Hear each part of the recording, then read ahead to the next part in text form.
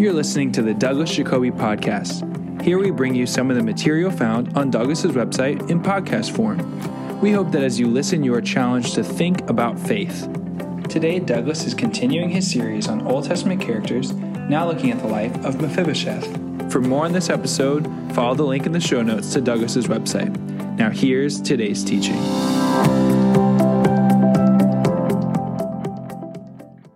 Old Testament Character Podcast 60 on Mephibosheth.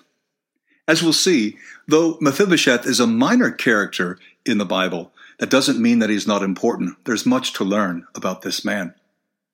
Today I had my physical. The doctor gave me a clean bill of health.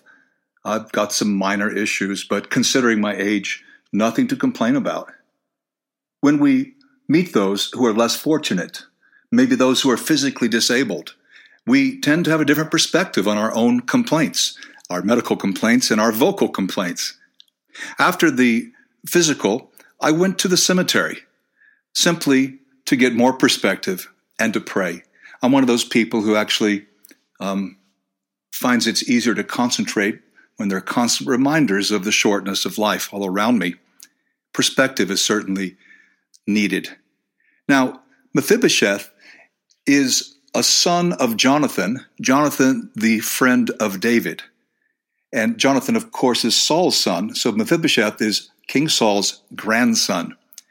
And we're going to learn about him after the death of Saul. Saul dies at the end of 1 Samuel. He's mourned in the beginning of 2 Samuel. We're going to meet Mephibosheth in 2 Samuel 4:4. But before I start reading, let me just mention, again, a minor character does not mean that he's not important.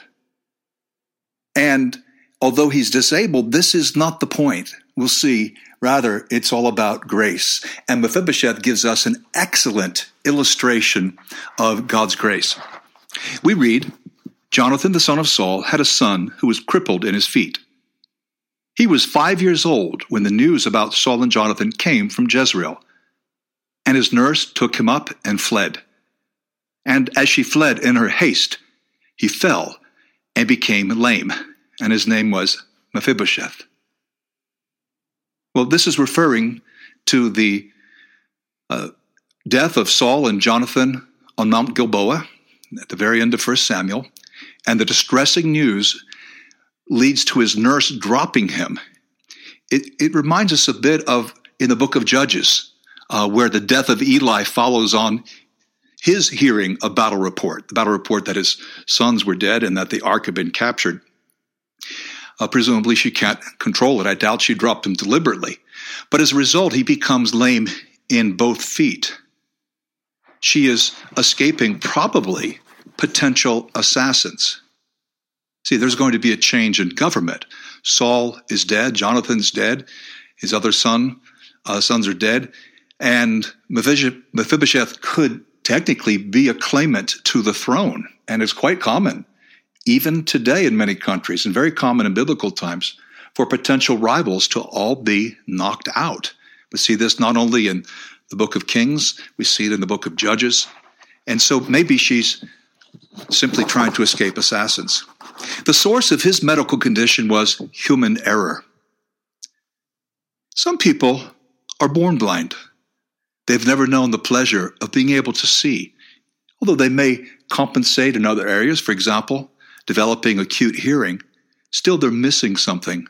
They're missing sight. But that's quite different from those who could see perfectly well, but were then blinded perhaps in an acid attack. We read about these more and more in the news. When it's done at the hands of someone else is different when it just seems to have happened randomly, or something we're born with. Some people are born with heart problems. I had a friend who had heart problems, and he had to take medication for the heart, and he told me the first time we really spent time together, he said, this medication is so strong that I will die young. I said, well, what do you mean? He said, well, it's knocking out my liver. It's slowly destroying my liver. And sure enough, last time I talked to him was 3 or 4 days before he died. He was in great spirits, very engaged with other people. He knew he was about to die. He'd known it for a long time. Not a hint of bitterness at all. But that's quite different to the person who's given decades of his life to a company And because someone ignored safety codes, the employee has breathed in asbestos, and after 20 years, he's fighting cancer and he's going to die young and leave behind a young widow. That's different when someone else does it to you. Well, in the case of Mephibosheth, eventually he probably couldn't even remember this. It says he was only 5 years old. So by the time we meet him in the next scripture, perhaps he couldn't even remember being able to walk without assistance or crutches. It is quite young. But Mephibosheth, as we'll see, is an image of grace, and not just for medical situations. I hope you'll be able to see the breadth of application that's possible here to physical conditions, mental health issues, trauma. Could be PTSD, or perhaps flashbacks from abuse, or just sin, because sin cripples us. Let's open our minds and consider the range of options for how we apply these principles. Now let's get into our text. We're jumping ahead from 2 Samuel 4 all the way to chapter 9. And this is David wanting to do something nice for Jonathan. Remember, they had a very close relationship. David said, "Is there still anyone left of the house of Saul that I may show him kindness for Jonathan's sake?" Now there was a servant of the house of Saul whose name was Ziba, and they called him to David. David said to him, "Are you Ziba?" And he said, "I am, your servant."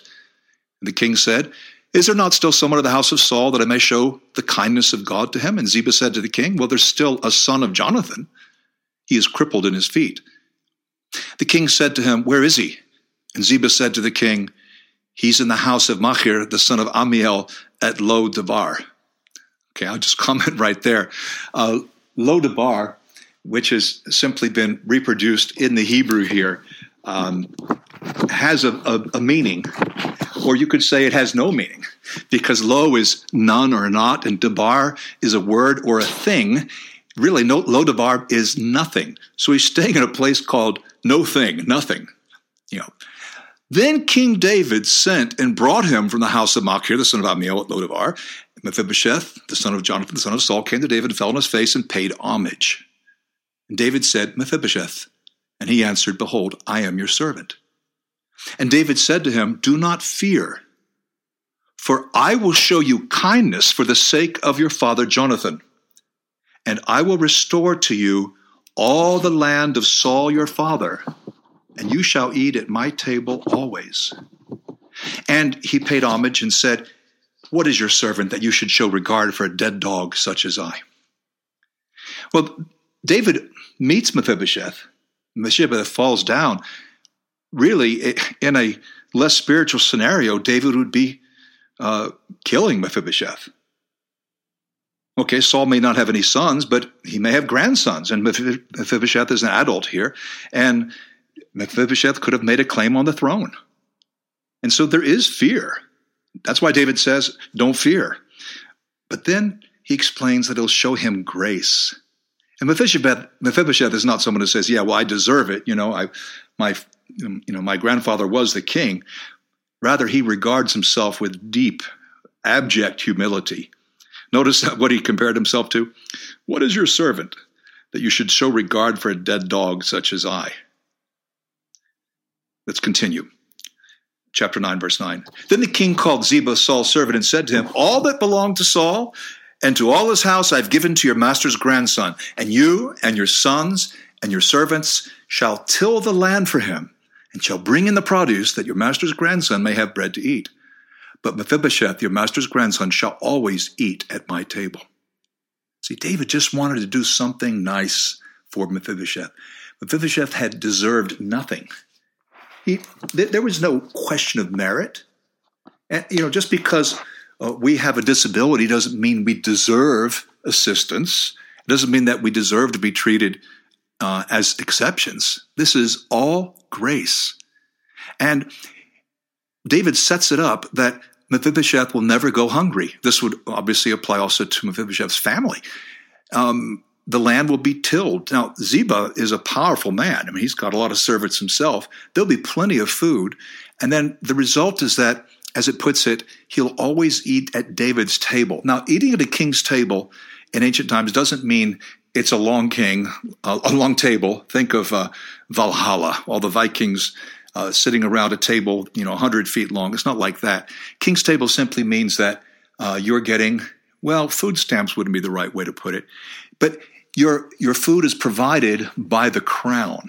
So eating at the king's table could mean you're sitting next to the king. I mean, that's possible. But for most people, would it mean that? It would simply mean that he's feeding you. He's taking care of you. That is provision, not necessarily presence. We continue. Now Ziba had 15 sons and 20 servants. Then Ziba said to the king, according to all that my lord the king commands his servant, so will your servant do. So Mephibosheth ate at David's table, like one of the king's sons. And Mephibosheth had a young son, whose name was Micah. And all who lived in Ziba's house became Mephibosheth's servants. So Mephibosheth lived in Jerusalem, for he ate always at the king's table. Now he was lame in both his feet. And notice the emphasis there. We already know he's lame. We've read a couple times he's disabled, but it's emphasized here. Grace brings us into the king's presence. Grace makes us sons of the king, daughters of the king. It says Mephibosheth ate like one of the king's sons. Well, he wasn't David's son, a son like Amnon or Absalom. He was his friend Jonathan's son. He was more like an uncle to him, but there's that gracious relationship. And again, Mephibosheth is no longer a boy. He's a grown man. He's a father. Now we fast forward to chapter 16. Things have changed. Because David's son Absalom has staged a coup, David has had to flee Jerusalem. It's a terribly painful time in David's life. We're in the middle of 2 Samuel. This is 16:1. When David had passed a little beyond the summit, and that's the summit of the Mount of Olives, if you read earlier, Ziba, the servant of Mephibosheth, met with a couple of donkeys saddled, bearing 200 loaves of bread, 100 bunches of raisins, 100 of summer fruits, and a skin of wine. And the king said to Ziba, "Why have you brought these?" Ziba answered, "The donkeys are for the king's household to ride on, the bread and summer fruit for the young men to eat, and the wine for those who are faint in the wilderness to drink." And the king said, "And where is your master's son?" Ziba said to the king, "Behold, he remains in Jerusalem. For he said, 'Today the house of Israel will give me back the kingdom of my father.'" Then the king said to Ziba, "Behold, all that belonged to Mephibosheth is now yours." And Ziba said, "I pay homage. Let me ever find favor in your sight, my lord the king." So what's going on here? You have the coup. David had to flee Jerusalem, and now things are calming down. And Ziba comes out and tells David that Mephibosheth has political aspirations. Really? Mephibosheth wants to become the king? Is Ziba speaking the truth? Ziba shows grace to the king and his men, providing donkeys and drink and food. Or does he have an agenda? Is this disingenuous? Well, let's keep reading. And we jump down to verse 24 now, 16:24. And Mephibosheth, the son of Saul, came down to meet the king. He had neither taken care of his feet, nor trimmed his beard, nor washed his clothes from the day the king departed until the day he came back in safety. And when he came to Jerusalem to meet the king said to him, "Why did you not go with me, Mephibosheth?" Okay, so it's a little suspicious. What's going on? Mephibosheth replies, "My lord, O king, my servant deceived me. For your servant said to him, 'I will saddle a donkey for myself that I may ride on it and go with the king, for your servant is lame.' He has slandered your servant to my lord the king, but my lord the king is like the angel of God. Do therefore what seems good to you. For all my father's house were but men doomed to death before my lord the king, but you set your servant among those who eat at your table. What further right have I then to cry to the king?" And the king said to him, "Why speak any more of your affairs? I've decided, you and Ziba shall divide the land." And Mephibosheth said to the king, "Oh, let him take it all, since my lord the king has come safely home." So now Mephibosheth has a chance to explain himself. He meets David. So David's not just hearing about Mephibosheth through Ziba. And Mephibosheth claims that Ziba has betrayed him. And this may seem a bit odd, where he hadn't trimmed his beard or taken care of his feet or washed. However many days David was away from the capital, that many days Mephibosheth continued to get dirty and to let his nails grow and so forth, And that shows not a state of rejoicing. He's jubilant that he's going to have a shot at being the king or moving up the ladder. It shows that he was mourning. It shows that he's distraught at what's happened to David. And so that's a bit of empirical evidence, you could say, that he's honest and that, in fact, Ziba has betrayed him. And it is a betrayal. A betrayal is a painful, painful thing. As Mephibosheth says, he was deceived and slandered. I'm sure all of us have experienced at some point having been deceived by people that we trusted, or being slandered, being misrepresented. And it's one thing to be misrepresented a little bit, but it's another thing when the rumor gets legs and more people believe it. How do we react when that happens to us? Mephibosheth is gracious. He's surprising.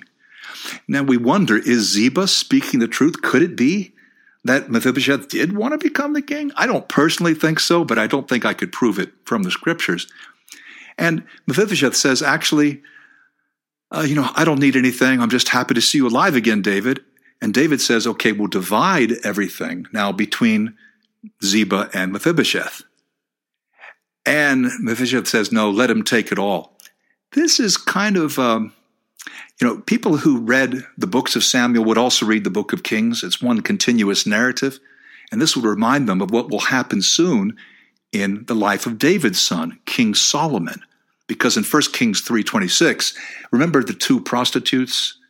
And there's a baby, one of their babies dies, and they come to Solomon, and he says, bring me a sword, and cut the living baby in two. It's a way of testing them. And the true mother says, no, let her have it. And the thief says, no, cut the baby in two. Neither you nor I will have it. So that division of property is redolent of 1 Kings 3. But this willingness to really care for people, to show grace, that characterizes Mephibosheth. This is a really good guy. Let's talk a bit about grace before we go into some of the takeaways from this lesson. Well, first, Mephibosheth shows grace. He shows tremendous grace. He doesn't try to fight his steward. He doesn't get into a big argument. He could have been bitter towards his nurse, for that matter. That's why he was in this position of subordination, because he was disabled. But he doesn't seem to be bitter towards the nurse who dropped him, or even towards Ziba for betraying him. He models a better way.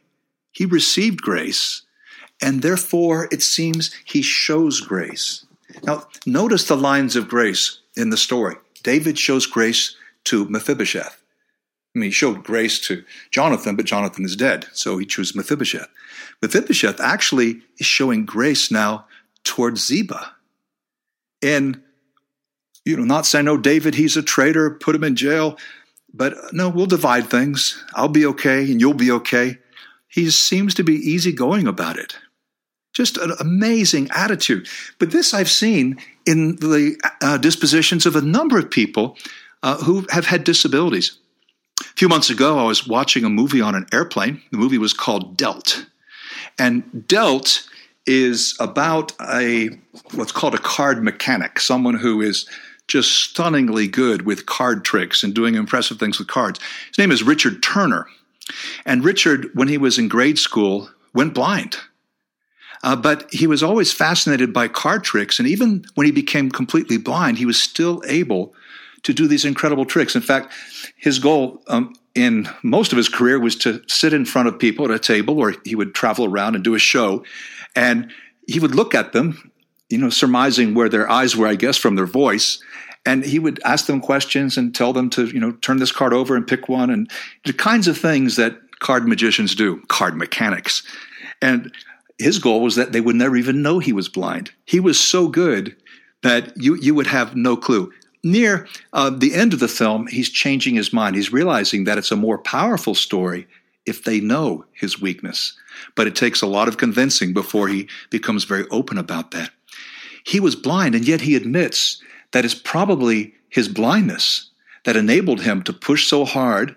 This guy spent like 12 hours a day shuffling cards and practicing.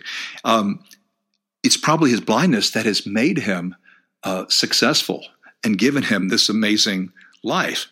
I think of a friend of mine who has multiple sclerosis, who thanks God every day because he's been able to see the Lord in a different way and to see others and their weaknesses in a different way because of that. Recently, I spent time with a Christian leader out west in the United States, middle-aged guy, diabetes, and yet he's such a gracious guy.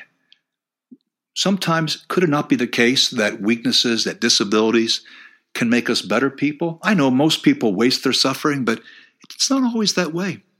We lived in Washington for 10 years. I remember a sister there in our ministry. She was a one-legged sister. When she was a little girl, she had been wounded in a drive-by shooting, and the doctors couldn't save her leg. And so she had been limping ever since. One-legged sister, but such grace, such a loving person. And so disability doesn't need to ruin our lives, to make us sour or to make us bitter.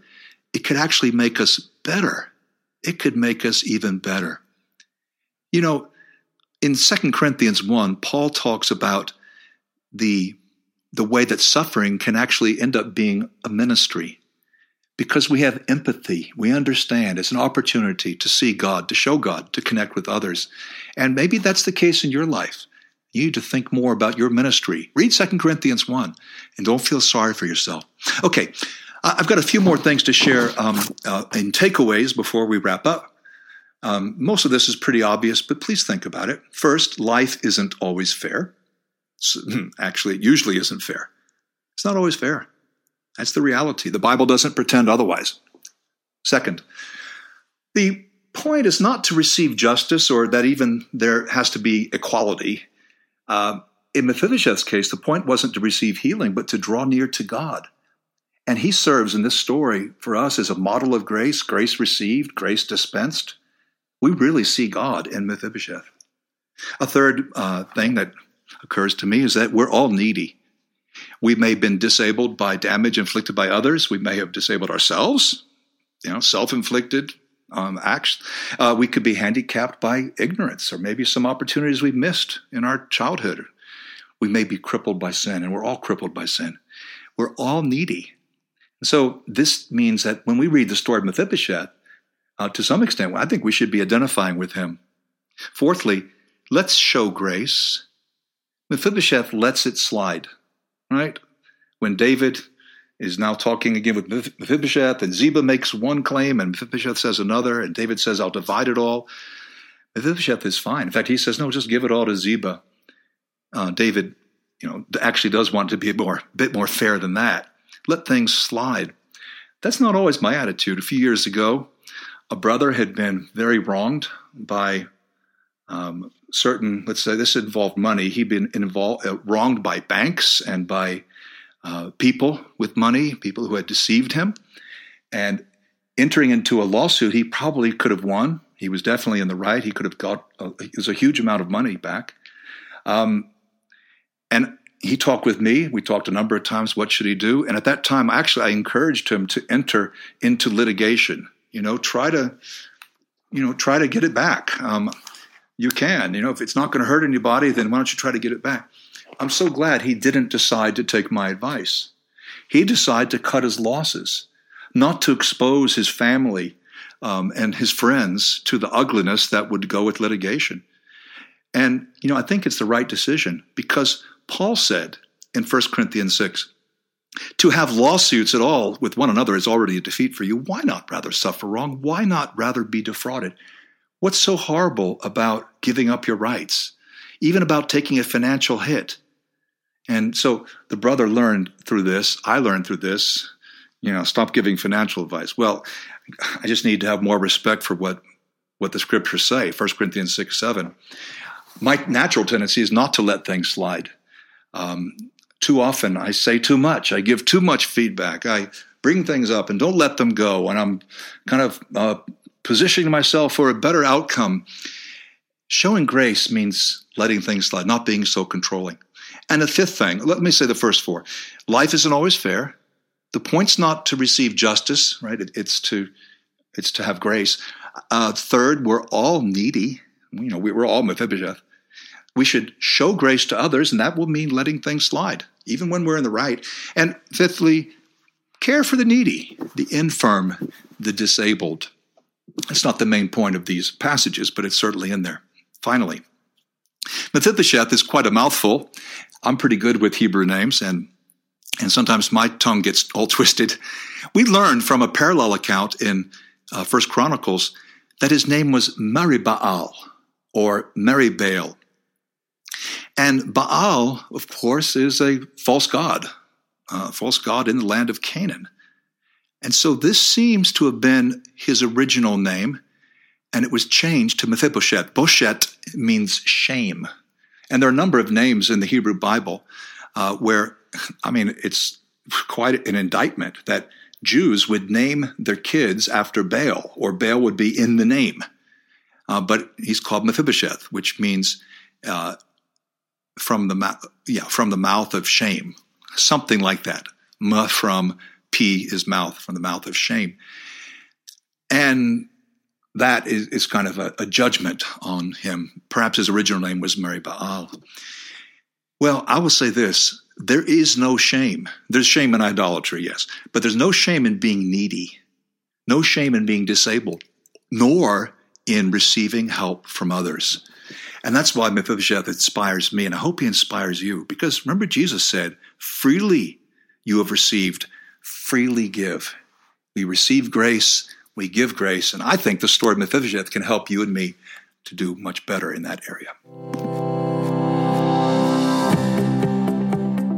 We hope you enjoyed Douglas's teaching on Mephibosheth. For additional notes and resources, be sure to check out Douglas's website in the show notes. The website has hundreds of articles, podcasts, and videos for you to access for free. You can also become a premium subscriber and gain access to thousands of online resources from Douglas's teaching ministry. Thanks again for listening.